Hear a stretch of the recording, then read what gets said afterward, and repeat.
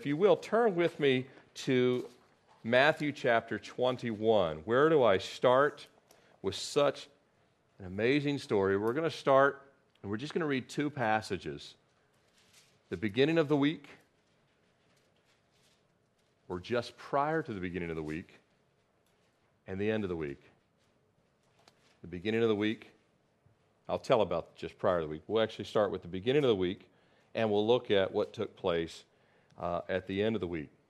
Starting in Matthew chapter 21, I'm starting with verse 1.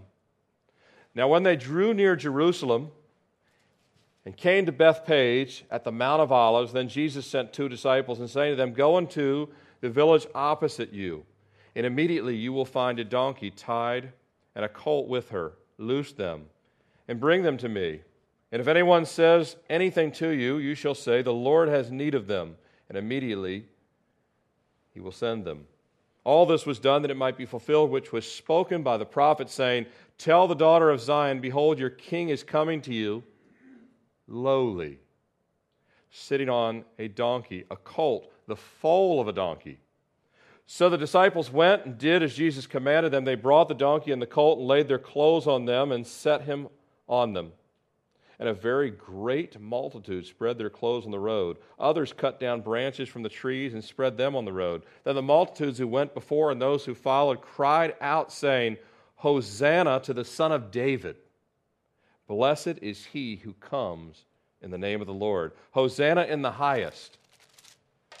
And when he had come into Jerusalem, all the city was moved, saying, "Who is this?" So the multitude said, "This is Jesus, the prophet of Nazareth from Galilee." Now turn with me over to John chapter 19. That's the beginning of the week. John chapter 19.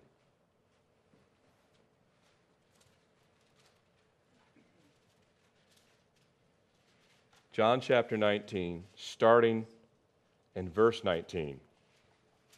John 19, verse 19. Now Pilate wrote a title and put it on the cross, and the writing was, "Jesus of Nazareth, King of the Jews." Then many of the Jews read this title, for the place where Jesus was crucified was near the city, and it was written in Hebrew, Greek, and Latin. Therefore the chief priests, the Jews, said to Pilate, "Do not write the King of the Jews," but Pilate said, "He said, I am the King of the Jews." Pilate answered, "I have written what I have written." And the soldiers, when they crucified Jesus, took his garments and made 4 parts to each soldier and a part of the tunic. Now the tunic was without seam, woven from top in one piece. And they said among themselves, "Let us not tear it, but cast lots for it, whose it shall be, that the scripture might be fulfilled, which said, 'They divided my garments among them, and for my clothing they cast lots.' Therefore the soldiers did these things." And then look at verse 30, same chapter. So when Jesus had received the sour wine, he said, "It is finished." And bowing his head, he gave up his spirit. Father, we ask now that you would just speak by your Spirit, the Spirit that was anointed, or that anointed your Son, your only begotten Son, in his ministry on this earth, your Spirit that ministered to Jesus long before the cross, and your Spirit that ministered even as he was on the cross. Lord, we ask that you would speak. Yes, we've heard these things before, but that they would be new, that they would be fresh. Lord, that they would penetrate deep, and Lord, that we would be revived in our amazement at such amazing grace and how sweet the sound. In Jesus' name we pray. Amen. According to John chapter 12, Jesus came to Bethany, not Bethphage, where the colt of the donkey came from, but Jesus came to Bethany, which is just outside of Jerusalem, 6 days before the Passover, also called Pesach in Hebrew. There in Bethany, he had a meal with Lazarus, whom he had raised from the dead, Mary, you've heard of her, right? There's a couple of Marys, but this is Mary, the sister of Martha, and other disciples.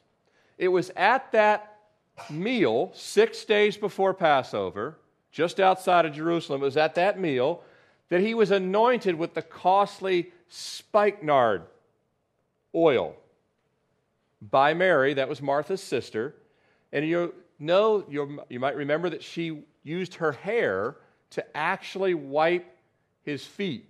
People got rather indignant, particularly Judas, about it, which was a fraudulent indignation on Judas's part, that this should have been sold or given to the poor. Now, Jesus told those that were there that day that she had kept this oil for quite some time to anoint him for burial, 6 days before the Passover. See, he had been appointed to death. Even though he had said this before, even though he had told people, it went over a lot of heads. It must be, I don't know what he's talking about, but now she takes this expensive oil and anoints his feet, washes her hair, and Jesus tells all of them, she's anointed me for my death. Now, John also records that at that same time, there in Bethany, there the same day that Jesus has this meal at the house of Lazarus, who he raised from the dead, at this same exact time, the chief priest and those that work for him have been plotting not only to kill Jesus, they are on full-scale plotting mode. This is not something that, oh, I wonder if we'll ever... No, they are trying to define the perfect outline. They are determined to kill Jesus, but not just Jesus. They are also, according to John, plotting to kill Lazarus. Why? Because he had been raised from the dead, and it was attracting quite a crowd from towns all around him. You've got to come see. This guy was dead. His body stank. And Jesus had raised Lazarus from the dead, and this was also something they were going to deal with. Lazarus needed to also be killed. All because of the following that had begun. Now, the day after the meal, so that was 6 days before, the very day after the meal, and the anointing that took place in Bethany.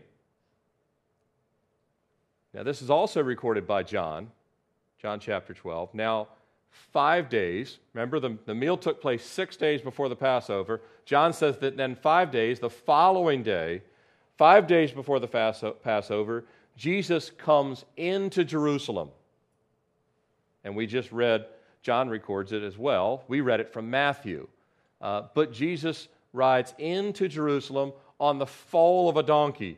That means the donkey was young, which is a miracle in and itself, because anyone that, you don't have to know much about donkeys, but people will use phrases like, you are as stubborn as a mule, right? Well, there's other things, there's other things that people say about donkeys too. Why? Because they're very stubborn and ornery until they're broken in. And this foal, this young donkey, had never been sat on, had not been trained. And if you try and sit on a donkey that's not been trained to be sat on, they don't like it. They don't just take it, they make sure you come off. Right? But Jesus has power over everything, right? Which is a miracle in and of itself. People that would have known say, this donkey, no one's ever even sat on it, and it humbled itself just like Jesus was humbling himself. He didn't ride into Jerusalem on a horse. That was what kings did. Kings would ride in on horses. Later, Jesus will come back on a horse, but not this entry. This entry was humble. You ever seen the face of a donkey? They look much more humble than a horse. If you ever want to see just some wonderful pictures, just type in a search engine, young donkeys. They're adorable when they're young, and this is like the adolescent donkey that's never been sat on, but it humbles itself because the one sitting on the donkey is also humble, but also God that says, I have need of you. Matter of fact, when he went to the people to say, hey, when people ask, why are you taking? Actually, that takes the donkey, the young donkey, and the donkey's mother. It's recorded there's two, and it's believed that the older helps calm the foal. But either way, they said, why are you taking our donkeys? And they said, the Lord has need of them. disciples of Christ said, then take them.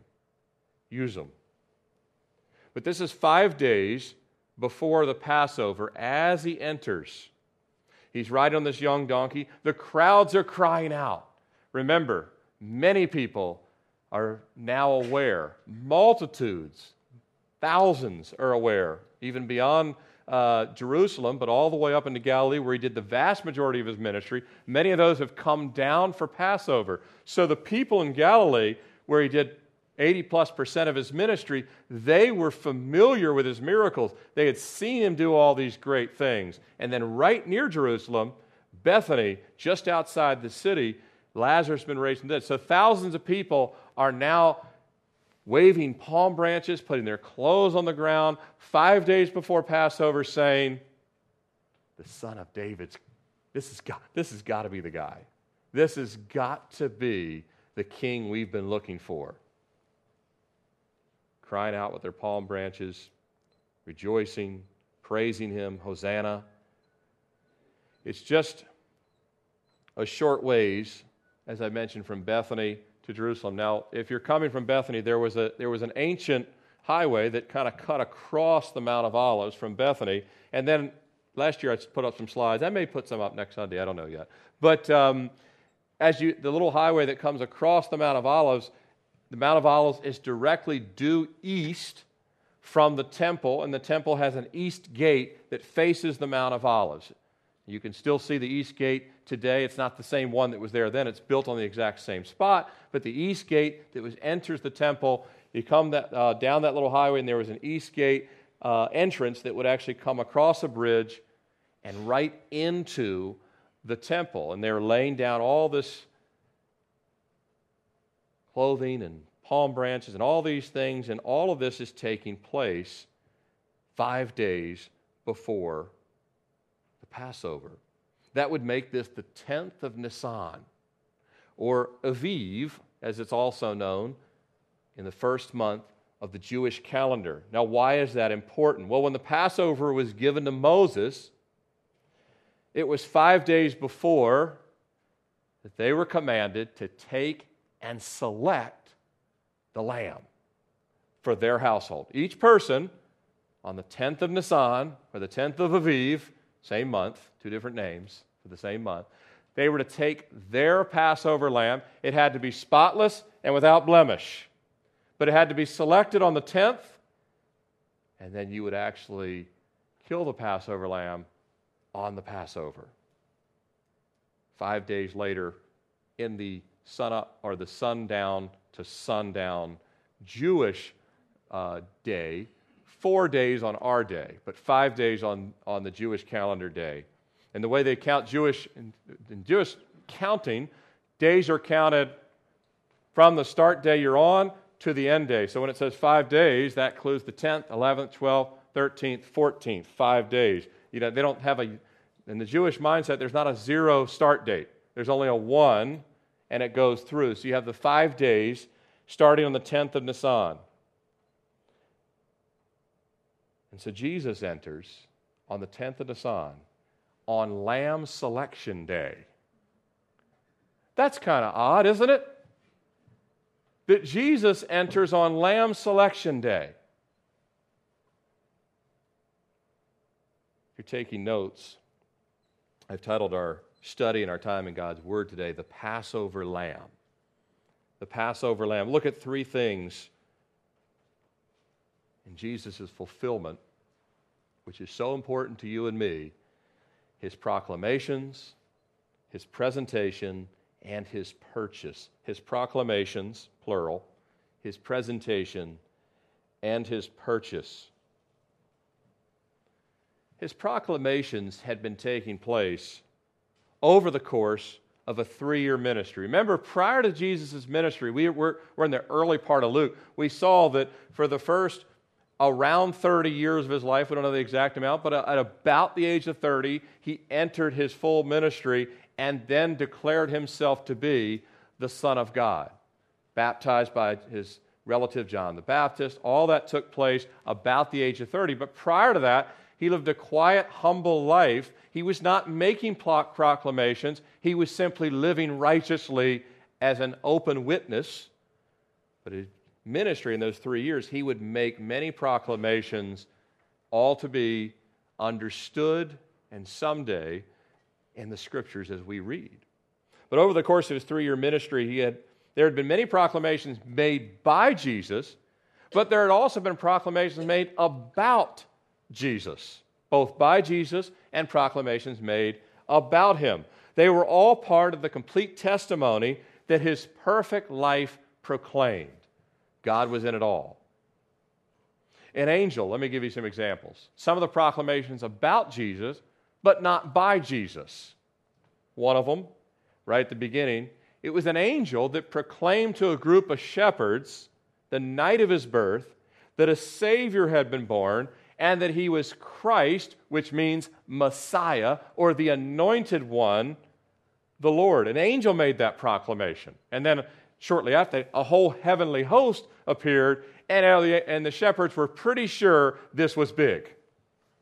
They were pretty sure this is the Messiah. There's no way that any man would have a heavenly host in the sky, and it's told not only would he be the Savior, but exactly going to Bethlehem. That's where he's at.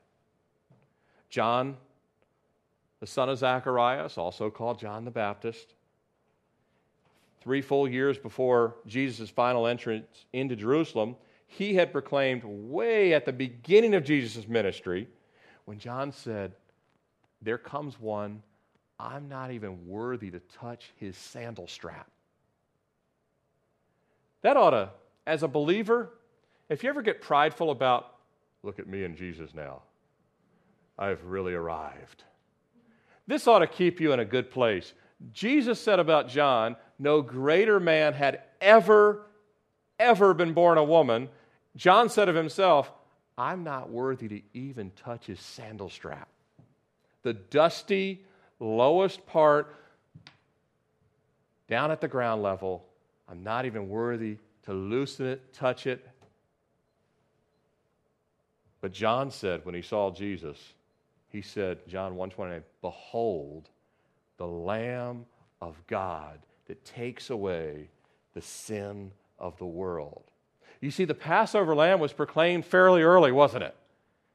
John said it. Anyone there would have said, wonder why he just called him a lamb. Doesn't look like a lamb. Who calls a person a lamb? Behold, the Lamb of God. The Passover lamb had been sent from heaven by God to the earth on behalf of the sins of the world. Does this story ever get old to you? Well, I pray it doesn't. Early in Jesus' ministry, he would confirm. He made his own proclamations too, did he not? He made some statements that no one else could ever make. But he would proclaim that he, the Son of Man, we just saw it a few weeks ago with the paralytic, he proclaimed that he had the power to forgive sins. That set off a few people. Who of flesh and blood can possibly forgive sins? John's gospel records what would come to be known, you might have heard of this before, the 7 I am statements of the book of John. The 7 I am statements of Christ, they begin in John's chapter 6. And there's 7 affirmative statements of exclusivity. In other words, it can only be one man, period, that fulfills these things. Jesus claiming his exclusivity with these 7 I am statements that no one else could do. Not great prophets, not great high priest, nobody, not great kings, nobody could claim these 7 I am statements but the Son of God.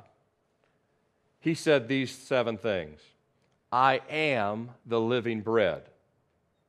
Now, you can actually, when you write I am for each of these, you can write capital I, capital A-M. Remember when God said to Moses said, who shall I say sent me? Say, I am sent you. Okay. I am sent.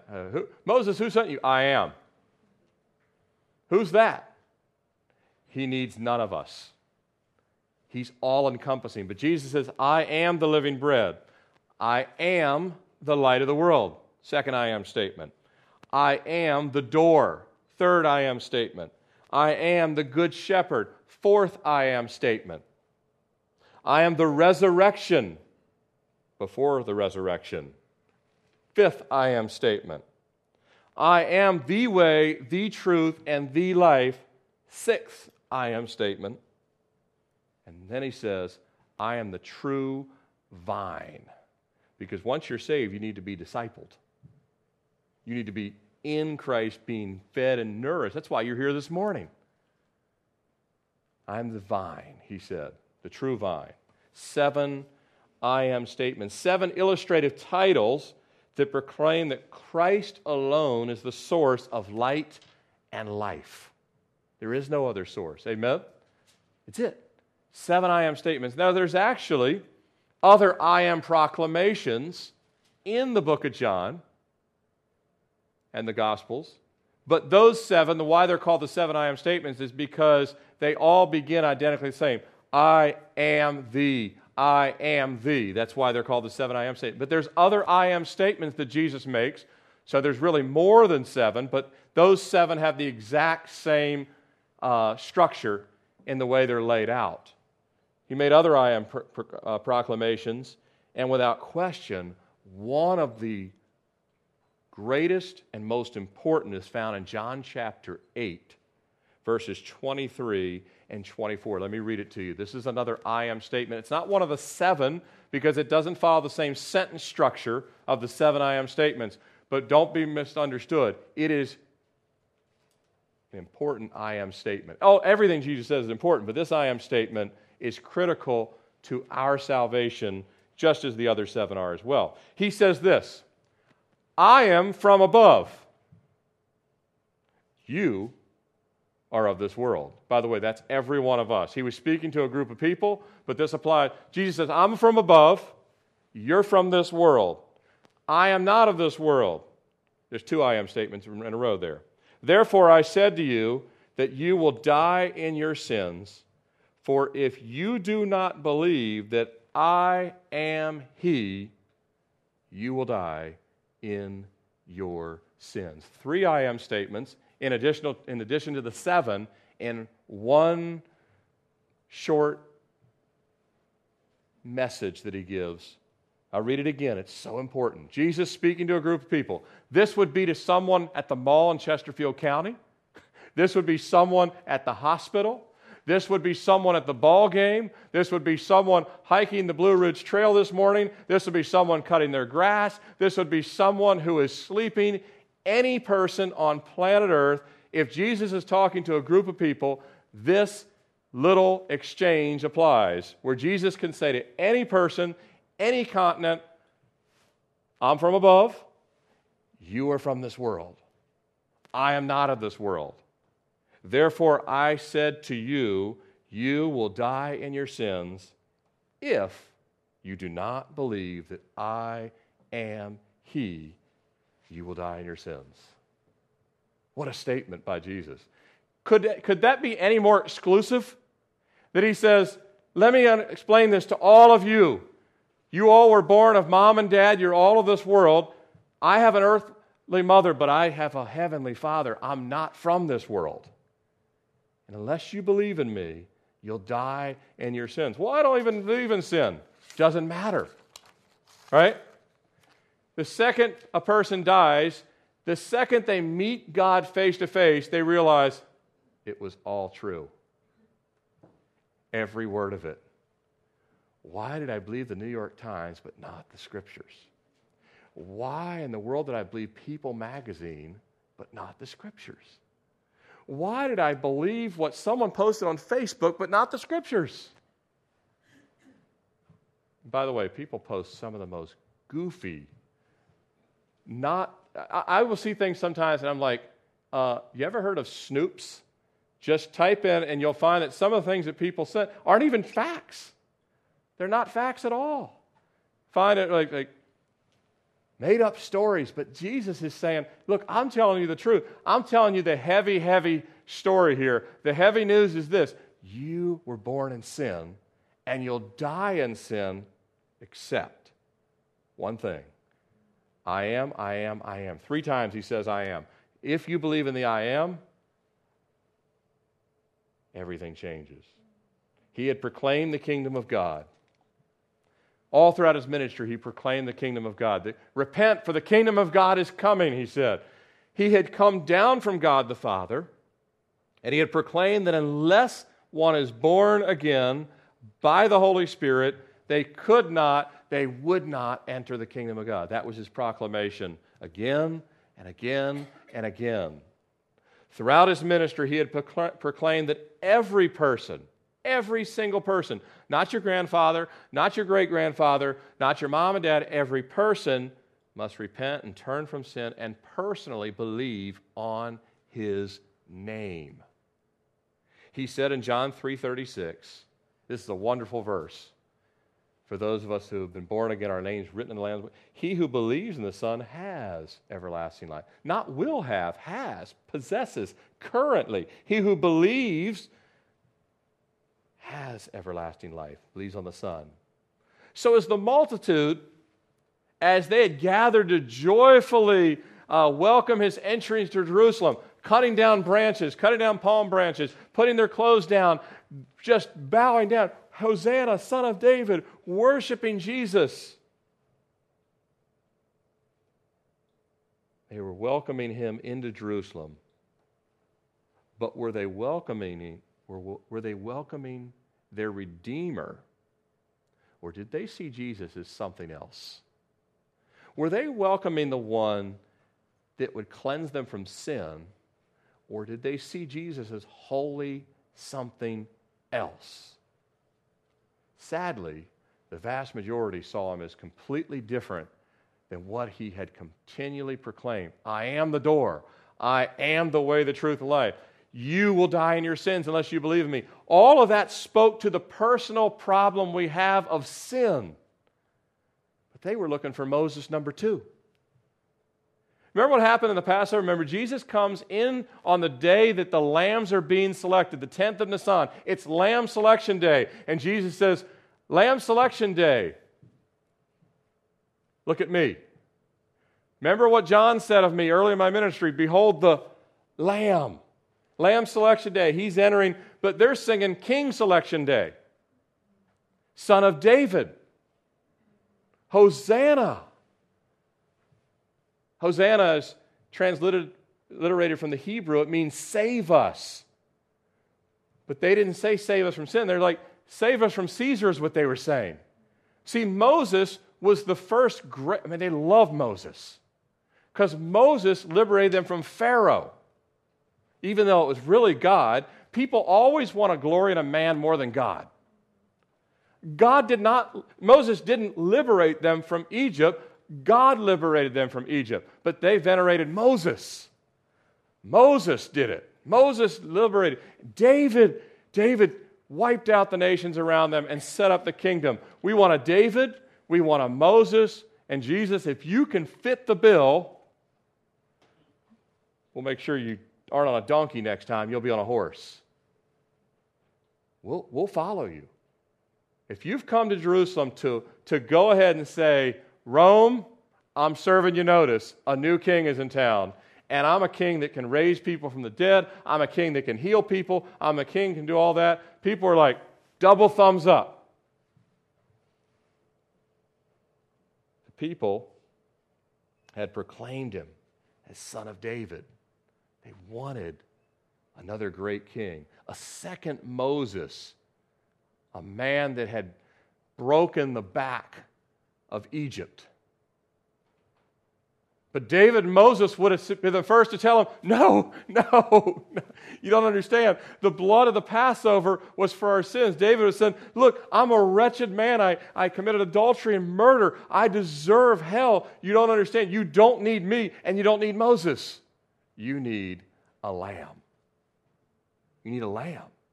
It's Passover season, they would have told him. Moses and David would have risen up from the grave and stood right. Of course, Moses does stand with Jesus at the Mount of Transfiguration. He actually helped comfort the Lord just prior, not just days, but just not too far from the cross. They then proclaimed, as we saw in our text in Matthew 21:11, so the multitude said, remember, there's thousands of people from all over the ancient world that are Jewish. People have come from faraway countries that are Jewish for Passover. They've come up from Africa. They've come over from the Far East. They've come down way up north out of Europe and parts of the Mediterranean area. Many Jews would save a long time to make it to one of the Passovers in Jerusalem. This was a pilgrimage. In America, we don't understand the word pilgrimage. Myrtle Beach doesn't count. Right? Pilgrimage. Disney World, where you stay for 5 years to go, or whatever it is, maybe, but there's nothing spiritual about that. But they had saved up a long time, thousands, in fact, more than thousands, millions, a couple of million at times, would all converge on Jerusalem to celebrate the deliverance from Egypt that was centuries earlier. The application of the blood. So Jesus is there, and there's thousands upon thousands upon. The city is so packed you can hardly move in places. And if you've been to Jerusalem, you know how narrow it is to begin with in the old city there. And so the place is packed, and thousands are there, thousands upon thousands, but the Galileans and some of the Judeans that had been following Jesus, some of them that had sat and been fed by him when he took a few fish and loaves, feeds everybody.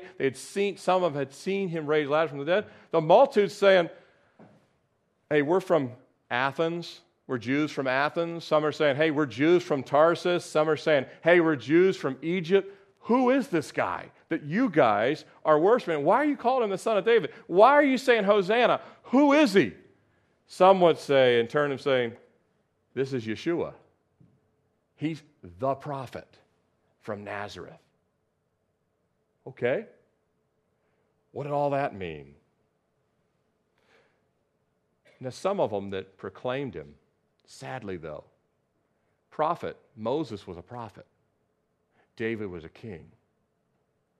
Moses was a great prophet. David was a great king. They wanted the great prophet, they wanted the great king, but they didn't necessarily want their sins forgiven.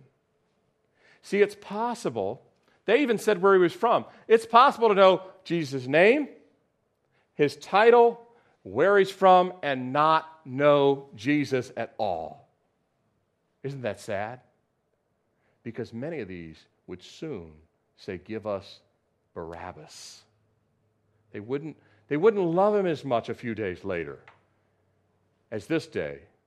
Because if he disappoints in what they wanted, a lot of people want something from Jesus. I would come to Jesus if he's going to get me a new Mercedes.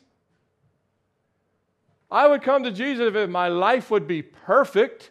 I would come to Jesus if I no longer had to struggle with anything. That's never what Jesus said, take up your cross. People didn't even understand what he meant when he said it because he hadn't gone to the cross yet. What in the world is he talking about, take up your cross? But as Jesus enters Jerusalem for this week of Passover, he has come to fulfill precisely what he proclaimed in Luke 9:22. This is another one of his proclamations. He said, the Son of Man must suffer many things and be rejected by the elders and chief priests. Notice that he is not just saying, these are specific statements. He says the Son of Man must suffer many things. He must be rejected by the elders and the chief priests and the scribes and be killed and be raised the third day. Jesus is saying, this is what's going to go down.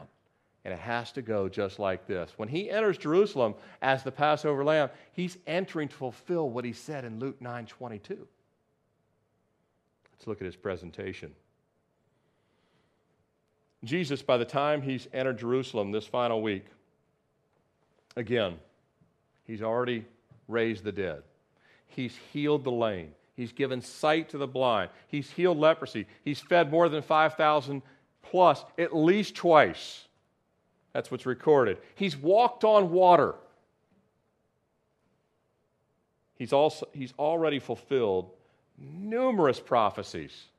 He's fulfilled numerous prophecies in his 33 years, beginning with his birth. Just the week of his birth fulfilled numerous prophecies. And throughout his life, he continued. The vast majority of his fulfillment would come in the final week, but quite a few have already been fulfilled up until this time. This final week of the Passover and the week of Passion that we call it will fulfill many of the others. But in 1958, Moody Press published a book written by Peter W. Stoner entitled Science Speaks. And the author, who was a PhD in mathematics, was one of the founders of the American Scientific Affiliation. And the book, it was based on the science of probability. If you've ever taken statistical math or you have dabbled in it at all, you know about probability when you can look at statistical odds of something. And in his book, it set out the odds that any one man, think of the exclusivity of Jesus, any one man in all of history could fulfill just 8 of 60 of the major prophecies of Jesus. And there was more than 60, but just 8 of 60, that one man could fulfill just 8 of 60 of the major prophecies of Jesus. And the mathematical probability that he came up with was 10 to the 17th power, which is to take the number 10 and add 16 additional zeros to it. Say, well, I still don't know, that doesn't compute it. That's 10 with 16 additional zeros, 10 to the 17th power. What does that mean? What would that look like? Well, the author claims that if you took 10 to the 17th power and converted it to silver dollars, it would be enough to cover the entire state of Texas 2 feet deep. Have you ever been to Texas? You ever driven across? I have. I've driven across I-10. Texas is a big state. 2 feet deep of silver dollars, and this would be the equivalent of blindfolding yourself and saying, you get one pick for there's a marked silver dollar there. That would be the odds of filling just 8 of the 60 plus prophecies of Jesus. There was more than 60, quite a few more actually. Actually, the more people study the Bible, the more they see fulfillment that they didn't even realize. We get to heaven, and we'll be like, that was about you too? Yeah. You thought it was this number. I've seen as high as 300. I've seen 60-some, but you can count yourself easily. If you don't even know, if you just been in our studies in a few years, you probably could think of 40. Just start writing them down, things that he was prophesied to fulfill. But the evidence that Jesus was the Son of God, it was already overwhelming even before he entered Jerusalem. The disciples were convinced. Peter said, "Thou art the Christ." They didn't need probability studies. They didn't need any more miracles. They knew they had followed the Lord. But by the way, even their faith would be rocked, wouldn't it? As was required with the Passover lamb. When the Passover lamb was selected on the 10th, each family, Jesus rides in on Passover lamb selection day. It's lamb select. Everyone has to select their lamb. The lamb had to be kept for 5 days, 4 days on our calendar, but 5 from sundown to sundown days in the Jewish calendar. They had to keep the lamb until the 14th of Nisan, which would be Passover, and the lamb had to be inspected in case there was a blemish they didn't spot at first. So every day you're inspecting the lamb until you're totally convinced there's no spot, no blemish in this lamb. And as was required, Jesus comes as the Passover lamb to present himself to the rulers of the people, that he would be inspected prior to Passover as being the true King of Israel, the Son of David, which they proclaimed. He doesn't rebuke them for that. He really is the Son of David. He really is the King. And he's the true high priest. But he's also come, get this, Jesus has come to inspect them too. Jesus is not only coming to be inspected, he's presenting himself as the spotless lamb. He says, go ahead, check me out over these next few days. If you can find any error, go ahead. But I'm inspecting you too. This is the way God, people say, I want proof that God exists. God looks down and says, I'm watching you too. The only problem is, it's not an even match, is it? When Jesus is doing his inspection, whatever he says will go. When everyone else does their inspection, it's only fulfilling what he's already predetermined must take place. He already said, I'm coming to lay down my life. There is something of a back and forth, if you will, that takes place in the days leading up to the cross. Jesus is inspected or observed, but no error is found in him. Nobody can find a flaw. Nobody can find an error. Nobody can catch him in his words. They literally tried to catch the Son of God in his words. Let's see. He can read your thoughts, and you're trying to catch him in his words. He created you, and you're trying to catch him in his word. People trying to outsmart the Lord, they're really outsmarting themselves, but that would be, the fact is they're not even outsmarting themselves, they're self-deceiving themselves. But Jesus inspects Jerusalem. He inspects the temple. It says he goes in and looks around. He goes in and looks around. This is when he first comes in. We don't have time to read all the different texts. I wish we had time, but it would take weeks to go through all the different texts in the four Gospels because each of them shed a little different light. But Jesus walks in. What he does is he looks all around the temple after he's ridden in on the foal of a donkey. He looks all around and then he returns to Bethany. He inspects everything he sees. The next day, he comes back to the temple. He did an inspection when he came in. You inspected me. I'm inspecting you. He comes back the next day. And if you recall, at the beginning of Jesus' ministry, he had done a cleansing of the temple. Because at the very beginning of his ministry, he made a whip of cords. And he drove out the money changers. At the beginning of his ministry, he flipped over their tables and told them, take this stuff out of my Father's house. That made quite an impression on Jerusalem when he did that 3 years prior. But he does it a second time. He comes in on the foal of the donkey. He inspects the temple. It's late in the hour, the Scripture tells. It's late in the day. He goes back to Bethany the following day. The first thing he does on the second day coming back in, which would be the 11th of Nisan, he comes back in to be inspected. Before he's inspected, he says, I've got something I need to do again. The temple, he cleans it out again.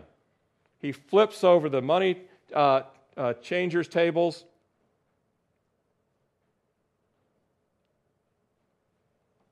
What had happened was what he had done 3 years earlier. They just brought the garbage right back in. This is something that, Christian, when Jesus tells us something needs to go, we cannot bring it back in. It has to stay out. What he had did at the beginning of his ministry was he was illustrating their rebellion. The very thing I rooted out, you brought it right back, and you had even made it grow and proliferate. There was even more money changing, even more things that were an affront to his Father. And Jesus said, I cleaned it out at the beginning, and I'm going to clean it out one more time as a testimony against you that I told you 3 years ago, this must stop. And your answer to me was, no, it won't. And they brought it all back in again. And so many people, God speaks to them about sin in their life, and Jesus says, it must go. I'm clearing it out. And people said, you're not around, I'm bringing it back in. And Jesus inspects them. But to make sure that everyone knew that he was truly Lord of the temple, just like he was Lord of the Sabbath, he was Lord of the temple, he does it again. After the triumphal entry, he does not allow anyone to carry their wares. He says this, it is written, my house shall be called a house of prayer, but you have made it a den of thieves, robbing the people, charging double, triple multiplications of even the price of a dove, robbing young widows, turning it into a market. Now, this didn't go over well. It didn't go over well the first time. He does it during Passover season. There's thousands upon thousands of people there. The high priest and the religious leaders, they already hated Jesus. Caiaphas, he was the high priest at the time. He actually served as high priest from AD 18 to AD 36, which was an unusually long time for a high priest to serve under Roman rule. Roman rule didn't usually let high priests serve that long. They liked to mix it up on a regular basis to keep them under thumb. But Caiaphas served a long time. That was a long tenure for a high priest during that time, which tells us that he very likely had a very close relationship with the Roman government. A lot of back scratching going on.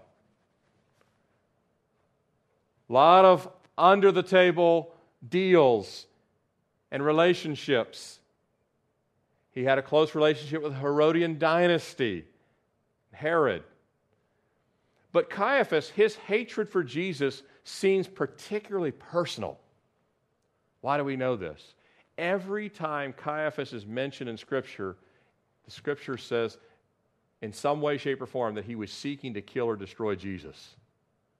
Why was Caiaphas, who had the long tenure, so threatened by Jesus? Jesus was everything Caiaphas wasn't. Caiaphas loved money, Jesus loved people. Caiaphas was prideful, Jesus was humble. Caiaphas told lies, Jesus told the truth. Caiaphas was given great responsibility. Jesus is the giver of all things.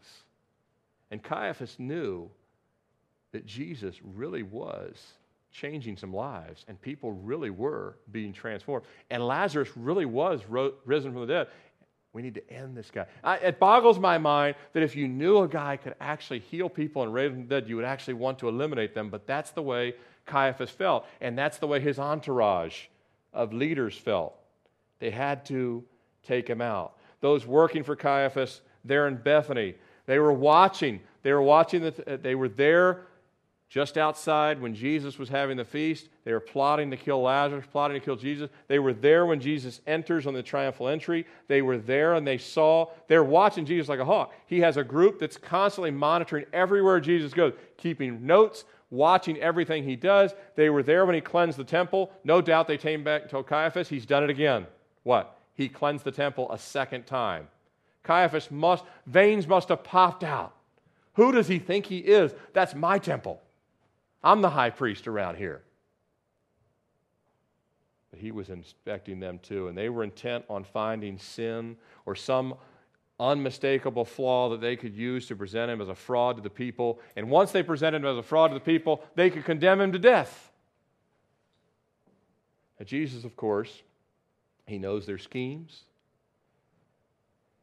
And nonetheless, being humble and to fulfill the Scriptures, knowing their schemes, knowing their fraudulent intentions, he still presents himself as a lamb. Remember, this is a back and forth of inspection. He's inspecting Jerusalem. He looked over Jerusalem. This is the same time period we looked over Jerusalem, and he says, Jerusalem, Jerusalem, how I long to gather you, but you are not willing.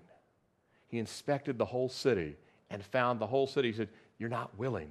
You don't really want me. He wasn't fooled by the praise, was he? Don't be fooled by the praise of man. He wasn't fooled by that. He wasn't fooled by throngs coming to the temple. Well, that must mean they all love my Father.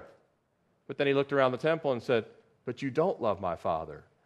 Well, you guys want me to be king. That must mean you love me. You don't. Give it a few days. He's inspecting them. They're inspecting him. Well, they would go on in Matthew chapter 22. We don't have time to read the text here, but 3 different instances. The Pharisees come and they try and trip up Jesus. Is it lawful to pay taxes to Caesar?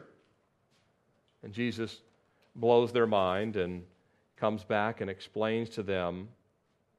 In Matthew 22, verse 21, Jesus says, render therefore to Caesar the things that are Caesar's, to God the things that are God. And when they had heard these things, they marveled, and they left and went their way. They were like, we thought we had him dead to rights, and he comes up with an answer that's like an arrow through us. Pharisees gave their shot. The Sadducees gave their shot on the resurrection. The Sadducees come in who they don't believe in the resurrection. They're like, we'll trip them up on the resurrection. We've been practicing this question for 3 years. He'll never figure this one out. When we ask him, what if the woman had been married 7 times? Aha. Whose husband? Who will she be married to in the resurrection? And Jesus says, you're mistaken, not knowing the Scriptures nor the power of God. And it goes on to say, now these guys, not only did they have their tails between their legs and they couldn't find the right answer, but it says when the multitudes heard it, they were astonished. Now the multitudes said, wow, even more people.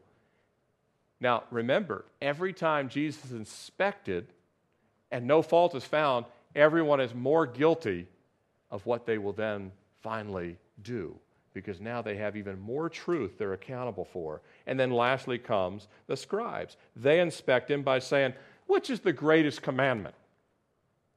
Had to be the Pharisees. You remember, Jesus said that he would have to be, he would go up, and the chief priests and the rulers, they would be the ones that would condemn him. But they would condemn him after they first tried to find fault, couldn't find fault, then they would present a kangaroo court in the middle of the night and trump up false charges. They could find no fault. And he presents himself and passes every test. But then lastly, we'll close with his purchase, the most important thing. See, Jesus came not just to be, all of it had to be fulfilled. He had to come on the 10th for lamb selection. He had to be inspected as the lamb had to be inspected. But he also was there to do his Father's business and to inspect them too and to serve notice that all of you are guilty. Not that he wanted to pronounce judgment, but that they would know. It's when you came to realize you were guilty that the cross was beautiful to you. If you don't think you're guilty, just carry on. Do whatever you always did before. If the cross is not, look, I'm not guilty, I'm a pretty good guy, I pay my taxes, I'm way better than my neighbor,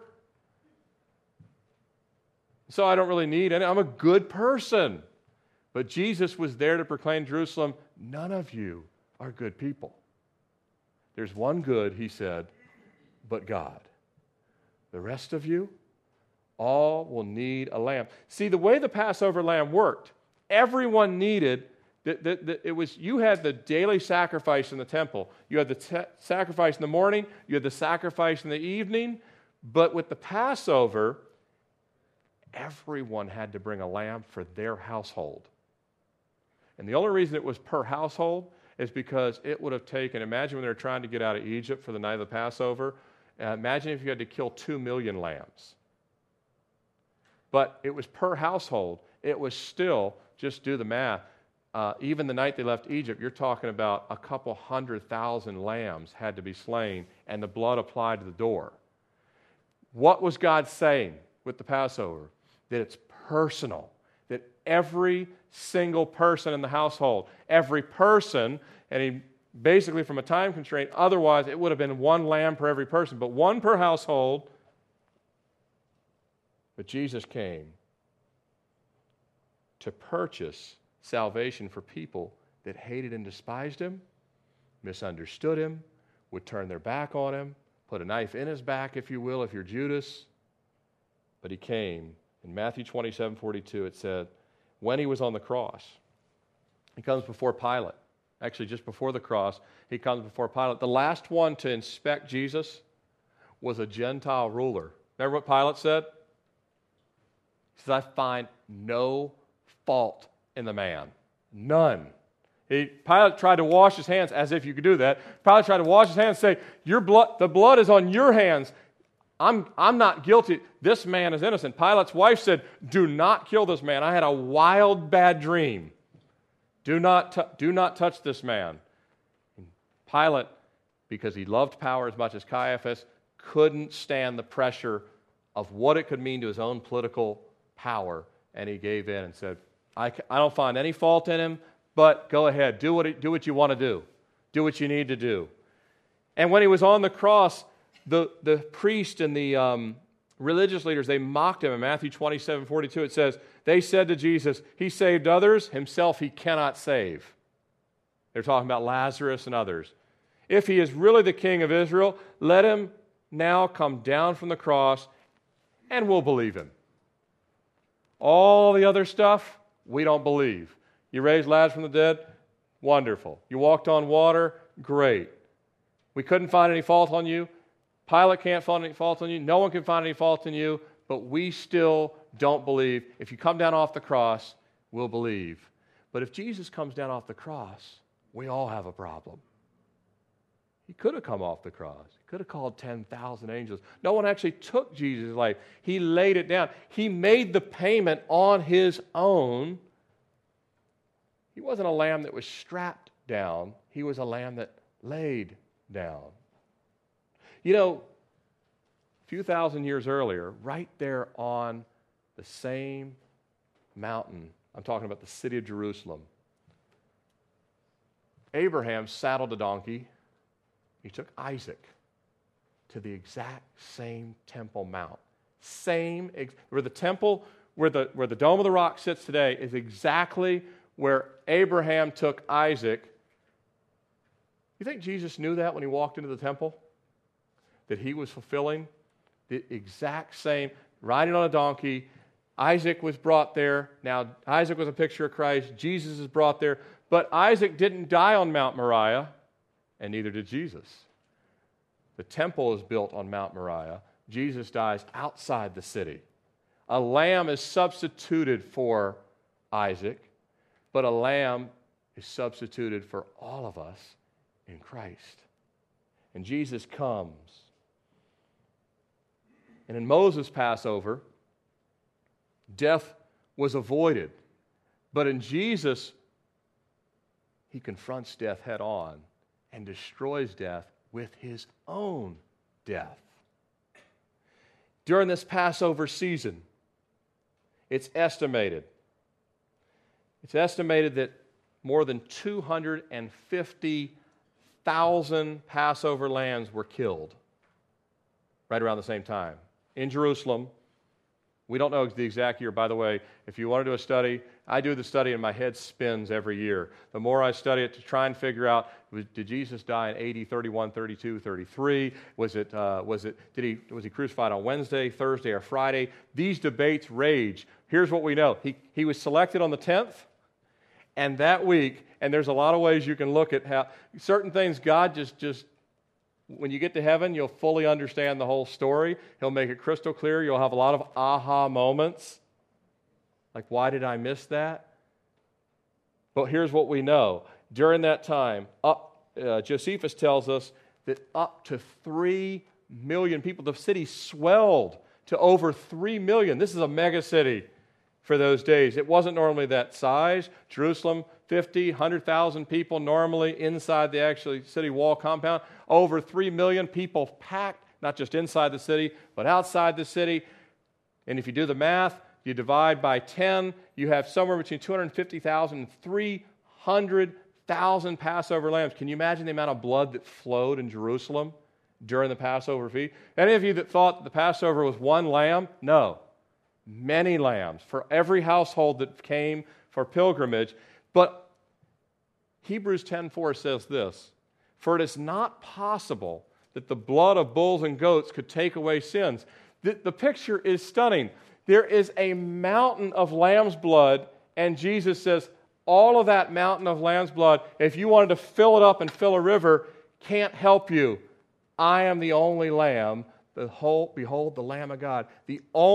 My blood is worth far more than 300,000 or 250,000 lambs that are shed. Peter said in 1 Peter 1, 18 through 20, knowing that you were not redeemed with corruptible things like silver or gold. I love this. He goes, from your aimless conduct received by the tradition of your fathers. That was all of us before Christ. Peter calls it aimless conduct. But with the precious blood of Christ. Listen to Peter's words. You were redeemed with the precious blood of Christ as of a lamb without blemish and without spot. Do you think Peter understood the whole Passover thing? He said you were of a lamb without blemish or spot. And Peter says, and trust me, I was there. I denied him 3 times that night. Peter was forgiven of that. But he would love the cross even more because he realized if Peter at times didn't think he was a wretch. Peter was like, hey, everyone else will deny you, but I will not. And Jesus said, even tonight, Peter, before the cock crows, you'll have denied me. 3 times you'll have acted exactly the way the people that turned on me. You'll do the same thing. And so would you have I, amen? But Peter would be delivered from all that. But he goes on to say, he was indeed foreordained before the foundation of the world, but was manifest in these last times for you. He said he came to Jerusalem for you. He purchased our salvation with his own blood. 300,000 lambs can't help you. Religious experience, pilgrimage, going to Shabbat, doing the Passover feast, doing a Seder, which are beautiful, by the way, all those things, you cannot receive salvation through any of these things. I'll close with a quote from Charles Spurgeon. He said, is not the gospel its own sign and wonder? Is not this a miracle of miracles, that God so loved the world that he gave his only begotten Son, that whosoever believeth in him should not perish?